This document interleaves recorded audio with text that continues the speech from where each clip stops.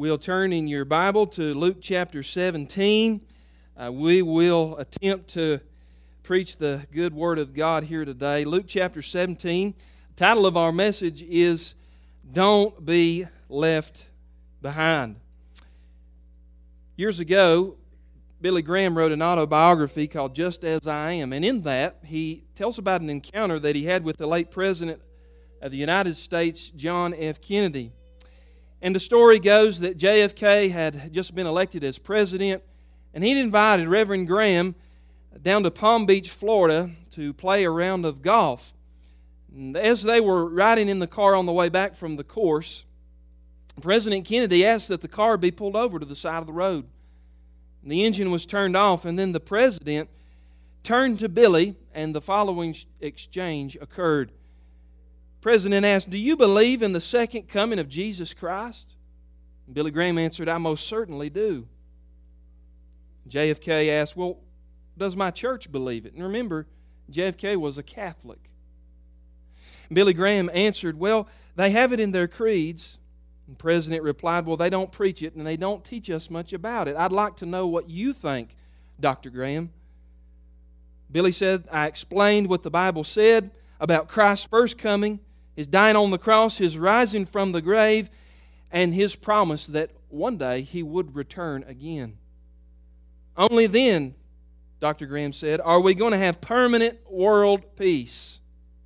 "Very interesting," the President said, looking out the window. "We'll have to talk about this more again someday." And then the car was started and they drove to their next destination. But according to Billy Graham, he never got to finish that conversation with the President. An assassin's bullet tragically ended Kennedy's life on November the 22nd, 1963. And Billy Graham was there on the day of the funeral. And he said that he was haunted by that roadside conversation as the Catholic cardinal read from the Scripture in 1 Thessalonians 4:16. "For the Lord Himself will descend from heaven with a shout, with the voice of the archangel, and with the trump of God, and the dead in Christ shall rise first." Now that sobering story reminds us of a couple of things here this morning. First, that we're all just one heartbeat away from eternity. And second, I could ask you the same question that the President asked Dr. Graham, and that is, what do you believe about the second coming of Christ? You see, like the news of an impending storm on the horizon, we know that future events cast their long shadows back into the past and the present. And I submit to you that how you would answer that question would have profound implications for everyday life, because Jesus said that no man knows the day nor the hour of His return, and so we must live, as it were, on tiptoes, expecting Him any day. Like many of you, I'm hoping that I can meet the Lord in the clouds rather than by the clod, amen? And so we ought to be prepared either way, but the Bible does teach that there is a blessed bunch of believers who will not taste death. A day is coming when the church will hear the cry, hear the command and the blow of the trumpet. They'll defy gravity. They'll meet Jesus Christ in the air. And we know that that spectacular moment is referred to as the rapture. And friend, as I look at the season that we're in and the signs that are aligning in our culture, that day could be much sooner than we realize. Now, it is easy for the average Christian to get the second coming confused with the rapture of the church. The tendency among many is to conflate the return and the rapture into not two events, but one. But the Bible is very clear, I think, when it teaches on this subject of prophecy, that the rapture and the second coming are two distinct events separated by 7 years. Now here's a chart on the screen that shows you what I'm talking about. We have the rapture on one hand and the return of Christ on the other. The rapture is an event where Christ comes in the air. The return, we know that Christ comes to the earth, according to Zechariah 14 and Revelation 19.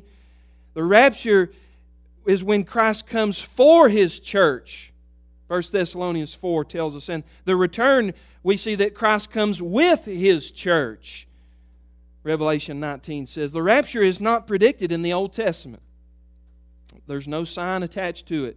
But the return is predicted frequently in the Old Testament. Isaiah talked about it, and Daniel talked about it, and some of the minor prophets prefigured it. The rapture is not preceded by any signs. No man knows the day or the hour.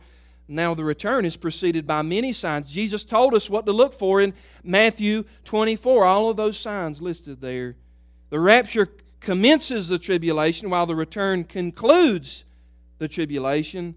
The rapture, a private event, it happens in the blink of an eye. As fast as you can close your eye and open it, the church will be out of here. And then the return is going to be a public event. The Bible says in Revelation 1 that every eye will see Him coming on the clouds of glory. Now in Luke 17, where I've asked you to turn here today, Jesus is preaching to His disciples about His coming. And He notes three important attributes of the rapture that I think should challenge us and, most importantly, give us hope this morning. Because, friend, I'm telling you, America is starving for hope today. And we can find that in the gospel of our Lord Jesus Christ. Three truths I want you to see here today. Number one, the Lord's coming will be a surprising event. It'll be a surprising event. Verse 24 is where I'll begin reading, and then down to verse 30. The Bible says this in Luke 17, "For as the lightning flashes and lights up the sky from one side to the other, so will the Son of Man be in His day. But first He must suffer many things and be rejected by this generation." He's speaking right there of His own crucifixion. Verse 26, "And just as it was in the days of Noah, so it will be in the days of the Son of Man. For they were eating and drinking and marrying and being given in marriage until the day when Noah entered the ark, and the flood came and destroyed them all. And likewise, just as it was in the days of Lot, they were eating and drinking, buying and selling, planting and building. But on the day when Lot went out from Sodom, fire and sulfur rained from the heaven and destroyed them all." Verse 30, "So will it be on the day when the Son of Man is revealed." I'm talking about a surprising event. Now you'll notice here that Jesus referred to two time periods from the book of Genesis, and He said that they will parallel the world conditions just prior to His coming. He talked about in that passage the days of Noah and the days of Lot. So that pre-flood civilization and the sin cities of Sodom and Gomorrah, Genesis 19, are suddenly and completely wiped out by the judgment of God. And it was a surprise to those who were caught unaware and didn't know what God was doing. Noah's generation was drowned by a great flood, and then Sodom was destroyed by fire from heaven. So a flood and fire came surprisingly on the world scene. And in each instance, we are told that the wicked had no idea that God's judgment was upon them. Now, the same characteristics that defined Noah and Lot's generation are very prevalent in our world today. And I want to point out for you some of those attributes that we see. Just as Jesus talked about the days of Noah and the days of Lot, we see that same spirit in our world right now. What do you mean? Well, first, I want you to see that in Noah's day there was a culture of savage people. A culture of savage people. The civilization of Noah's day was known for its brutality and its bloodshed. Human life was cheap. Violence was glorified. And in that savage pre-flood people, they became desensitized by murder and by slavery and by sexual immorality and child sacrifice. Let's just say the world that Noah lived in is not a world where you would want to be called out at night. In fact, look at what the Bible says about Noah's generation. Genesis 6, verse 5, 11, and 13 say this: "The Lord saw that the wickedness of man was great in the earth, and that every intention of the thoughts of his heart was only evil continually. Now the earth was corrupt in God's sight, and the earth was filled with violence. And God said to Noah, I've determined to make an end of all flesh, for the earth is filled with violence through them." Oh friend, aren't we living in a culture of savage people today in America, the year 2020? Haven't we seen the lid pulled off people's hearts and seen the savage violence that is in every human heart? How about those so-called peaceful protests that the media talked about as we watched all across American cities this summer, folk going out in the street to burn down the world, to protest what they call systemic racism and so on. You know, this summer in the wake of the George Floyd killing, we saw several of those U.S. cities erupt as lawless rioters took to the streets. They burnt businesses. They tore down monuments. They attacked the police. In fact, listen to this. In Minneapolis, which was the epicenter of those riots, in that city alone, they saw $500 million in property damage. And don't you know that those people who had their businesses burnt down, they may have to close for good. They may not have insurance like some say, and their whole livelihood has been taken from them because of a savage generation of people. Portland, they had over 100 consecutive days of rioting. And for 1 month in the city of Seattle, 6 blocks were completely taken over by rioters who occupied the Seattle Police Department in their Marxist dystopia that they called Chaz. Oh friend, are we not living in the days of Noah right now, where there's violence and bloodshed? They're even talking about making the police villains. Let's defund the police, so the mob says. That has increased the hatred for authority in this country. And you know, one thing that our dishonest media will not talk about are the dozens of police officers who were killed in these so-called peaceful protests. Men like David Dorn and Jonathan Shoup and Patrick Underwood, who have been brutally killed by these anarchists turning our streets red with blood. Even our own Asheville Police Department recently received a casket full of manure on the front steps of the police department from these Antifa rioters and these other groups. Friend, I'm telling you, we are living in a culture of savage people. The days of Noah that Jesus talked about. We're watching it live. We have a front row seat to it all. Culture of savage people. But then I also want you to see something else in this. There is a culture of sexual perversion. Jesus not only talked about Noah in that passage, but He talked about Lot. And one of the chief sins of Sodom was their raging sexual immorality. In fact, you'll remember in Genesis 19, the passage that Jesus was referring to, God sends 2 angels into the city of Sodom to warn Lot and his family that the time is nigh, that God's judgment is about to arrive, and they need to get out of the city immediately. The Bible says that the men of the city of Sodom, when they saw those angels go into Lot's house, that they came and they were beating on the door of Lot's home, trying to get him to hand over those 2 angels, visitors, so that they could have their way with them. Listen to what Jude 1:7 says about that. Sodom and Gomorrah and the surrounding cities, which likewise indulged in sexual immorality and pursued unnatural desire, serve as an example by undergoing a punishment of eternal fire.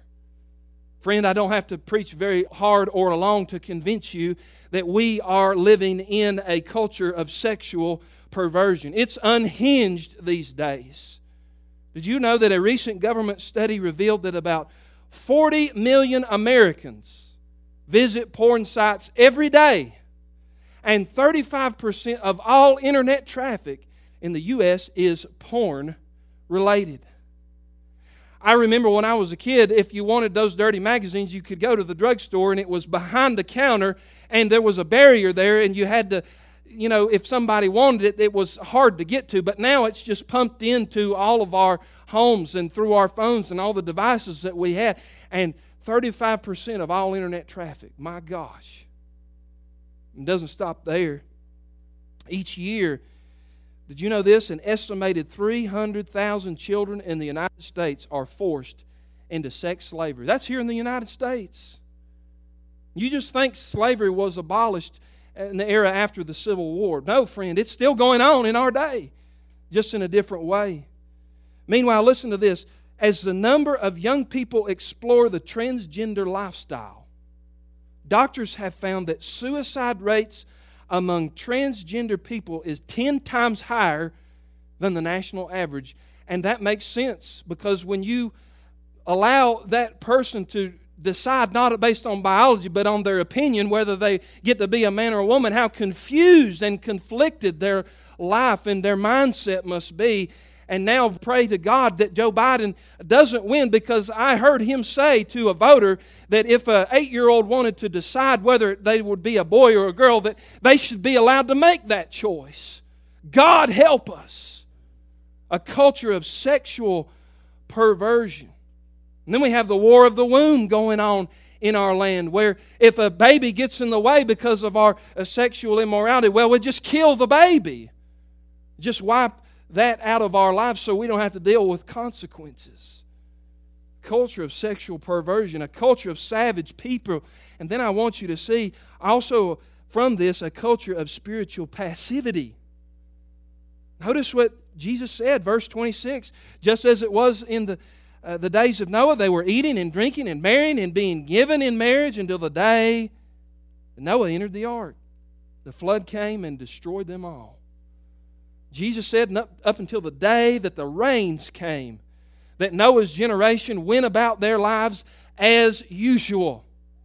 There was no cause for alarm. There was no desire for the spiritual things of God. And friend, doesn't that sound a lot like the world that we live in today? We're more obsessed with gadgets and gossip and the glamour of Hollywood, and gold has become our God. And you have to basically drag people to get them interested in church. And we're called offensive and bigoted and all the labels that are put on Christians. There's a day of spiritual passivity in our land, friend.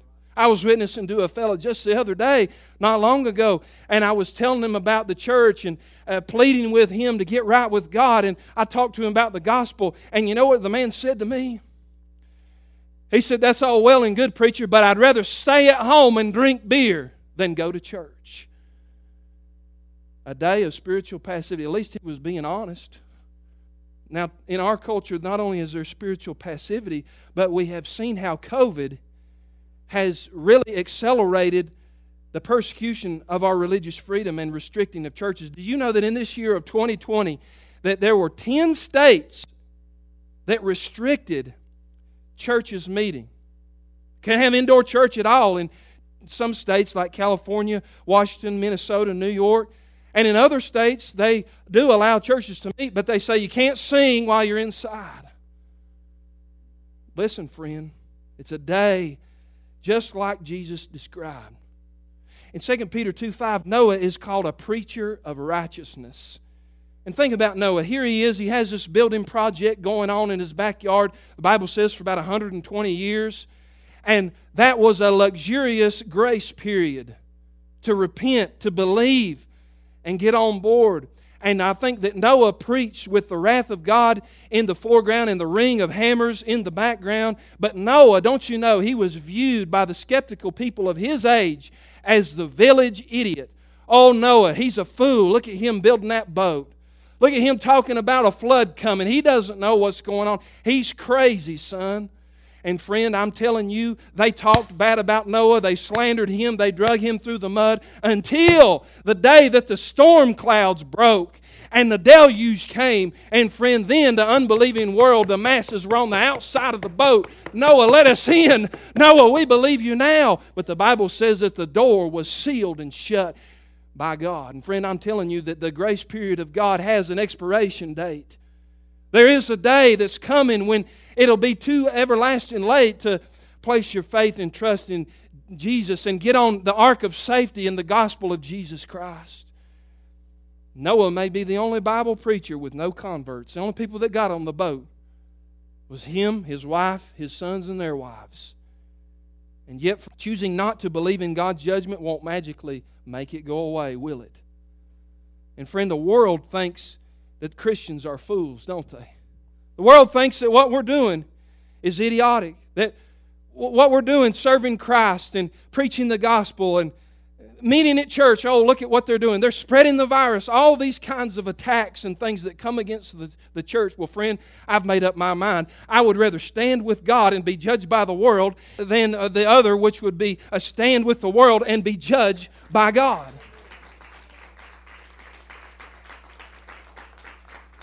Listen to what 1 Thessalonians 5, 2 and 3 says. For you yourselves are fully aware that the day of the Lord will come like a thief in the night. While people are saying there's peace and security, then the Bible says sudden destruction will come upon them as labor pains upon a pregnant woman, and they will not escape. It's evident, friend, the signs of the times are aligning in our day. The days of Noah and Lot that Jesus talked about preceding His return. I see it. You'd have to be blind not to notice it. But I don't tell you this to scare you. Bible prophecy is there to prepare, not to scare. As we look upon our world, friend, don't lose hope. Don't look out on all the election and don't listen to all the media and don't get caught up on all the drama on Facebook and say, oh, it's all falling to pieces. No, it's falling right into place just like God's Word said it would. The Lord's coming will be a surprising event. Are you ready? Then number 2, I want you to see this. The Lord's coming will be a separating event. Drop down to verse 34. I'll show you what I mean here. Jesus says, I tell you that in the night there will be 2 in one bed. One will be taken and the other left. There'll be 2 women grinding together. One will be taken and the other left. They said to Him, where, Lord? And He said, where the corpse is, there the vultures will gather. Jesus gives a vivid picture of the worldwide impact that the rapture will have that instant that millions go missing across the globe. And notice the times of day that are mentioned here in that passage. There's night as folk are sleeping. One is taken and one is left. There's early morning when the women are grinding grain for the day's food. One is taken, one is left. There's midday when men are out working in the field. One is taken, one is left. And what this implies is that the rapture is going to be a worldwide event. And when the trumpet blows and the command is given, the church will instantly be removed, be separated, as those will be left and those who will be taken. You know, one critique that I often hear by folk who don't believe in the rapture goes something like this. They say, well, you preachers who talk about that, don't you know that the word rapture isn't in the Bible? And I always like to point out to them, well, of course it's not. And there's a lot of words that aren't in the Bible, like Bible isn't in Bible. Trinity isn't in Bible. Omnipotence isn't in the Bible. And yet you can't deny those concepts and those doctrines as they're taught very clearly in the Word of God. So they're going to have to find another argument. And these critics say, well, rapture is not in our English Bible. And that is true. But it was in the Latin Bible for 1,200 years, because here's a little lesson. That term rapture is actually the Latin translation of the Greek word that is used in the New Testament, and the Greek word is actually harpazo. It's used in 1 Thessalonians 4, another passage, and it literally means to be caught up or to be snatched away by force. And it carries the idea of being plucked up like a gardener would go out and forcibly pluck the weeds. Paul uses it in 1 Thessalonians 4:17. Look at this. Then we who are alive, who are left, will be caught up together, if you could read it there, harpazo, with them in the clouds to meet the Lord in the air, and so we will always be with the Lord. Amen. So let me give you an illustration. Suppose you're to take a mixture of metals. You take gold, silver, copper, iron, lead, zinc, and you scatter that mixture on the ground. You bury it beneath the soil. And then you take a powerful magnet like the ones that we see used in the junkyards that have lifted those heavy scrapped cars.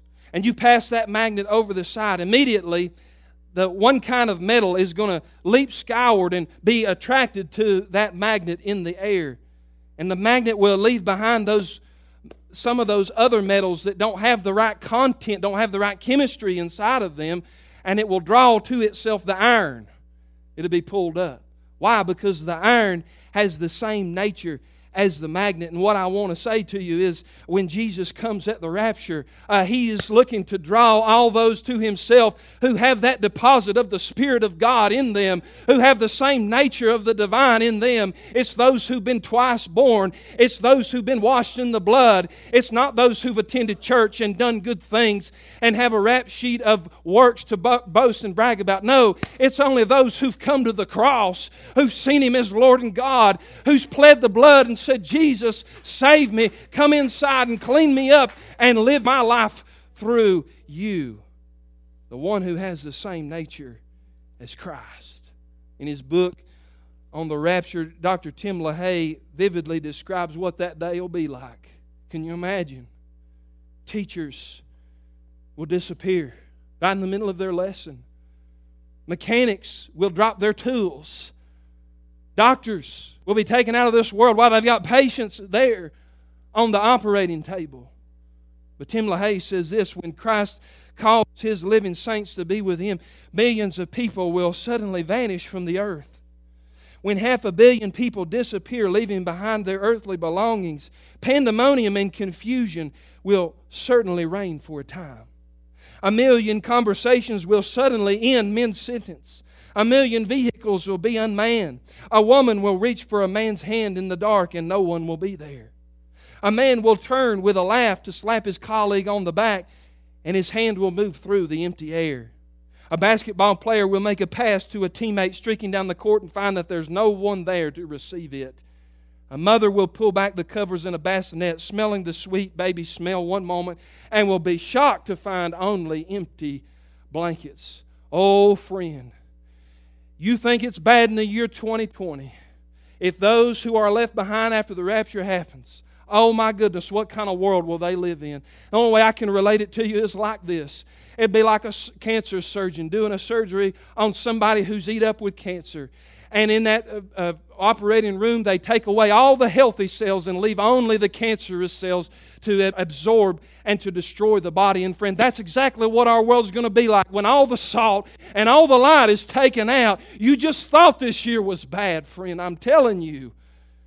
When the church is out of here, the church is the only barrier. The Holy Spirit working in the church is the dam that is holding back the torrent of evil and darkness that wants to sweep across this land. And when the restrainer is gone, what a dark day it will be. If I didn't know the Lord Jesus Christ this morning as my Lord and Savior, I would run to this altar. I would find Him to be full of mercy and grace. I'd get it right with the Lord today. Make today the day of salvation, friend, because in the blink of an eye, it's going to happen. Oh, the world poo-poos it. The skeptics make fun of it. But I'm telling you, just as sure as I'm standing here, I hope Jesus comes in the middle of my sermon. Wouldn't that be a sermon illustration, Brother Clifford? If you're beside me when I'm going up, I'm going to give you a high five and say, I told you so. I told you so. You see, imagine what's going to happen on the earth when billions of people go up in a way. I'm ready to get my one-way ticket, friend. I'm ready to be transformed into the image of my Savior. I'm ready to get that sinless, ageless, painless, deathless body. Maranatha, even so, come quickly, Lord Jesus. The Lord's coming will be a separating event, and it'll be a surprising event. Then thirdly, I want you to see this. Are we having fun yet? I want you to see number 3, the Lord's coming will be a saving event. A saving event. If you flip over a couple pages in your Bible to Luke 21 and verse 26, Jesus is still preaching about prophecy there. And at the end of that discourse, notice what He says, Luke 21:26. He says this, but stay awake at all times, praying that you may have strength, watch this, to escape all these things that are going to take place and to stand before the Son of Man. Notice that phrase, escape all these things. What's interesting about this verse is how Jesus left open the possibility of watchful saints to escape what's about to bear down on the world. In other words, Jesus implies there will be some who will not have to endure the wrath of God that will befall this world during that terrible 7-year period known as the tribulation. And so much for the skeptics and the critics. I hear it. I see them on YouTube. I hear their sermons, and I talk to folk who said, well, you preachers who talk about the rapture, all you care about is escapism. Well, at least I have a chapter and verse to stand on, Luke 21:26. Jesus says, the faithful, those who are awake, those who are in Him, can escape this dark and dying world. Friend, I don't have anything tying me to this world. I'm ready to go. Amen?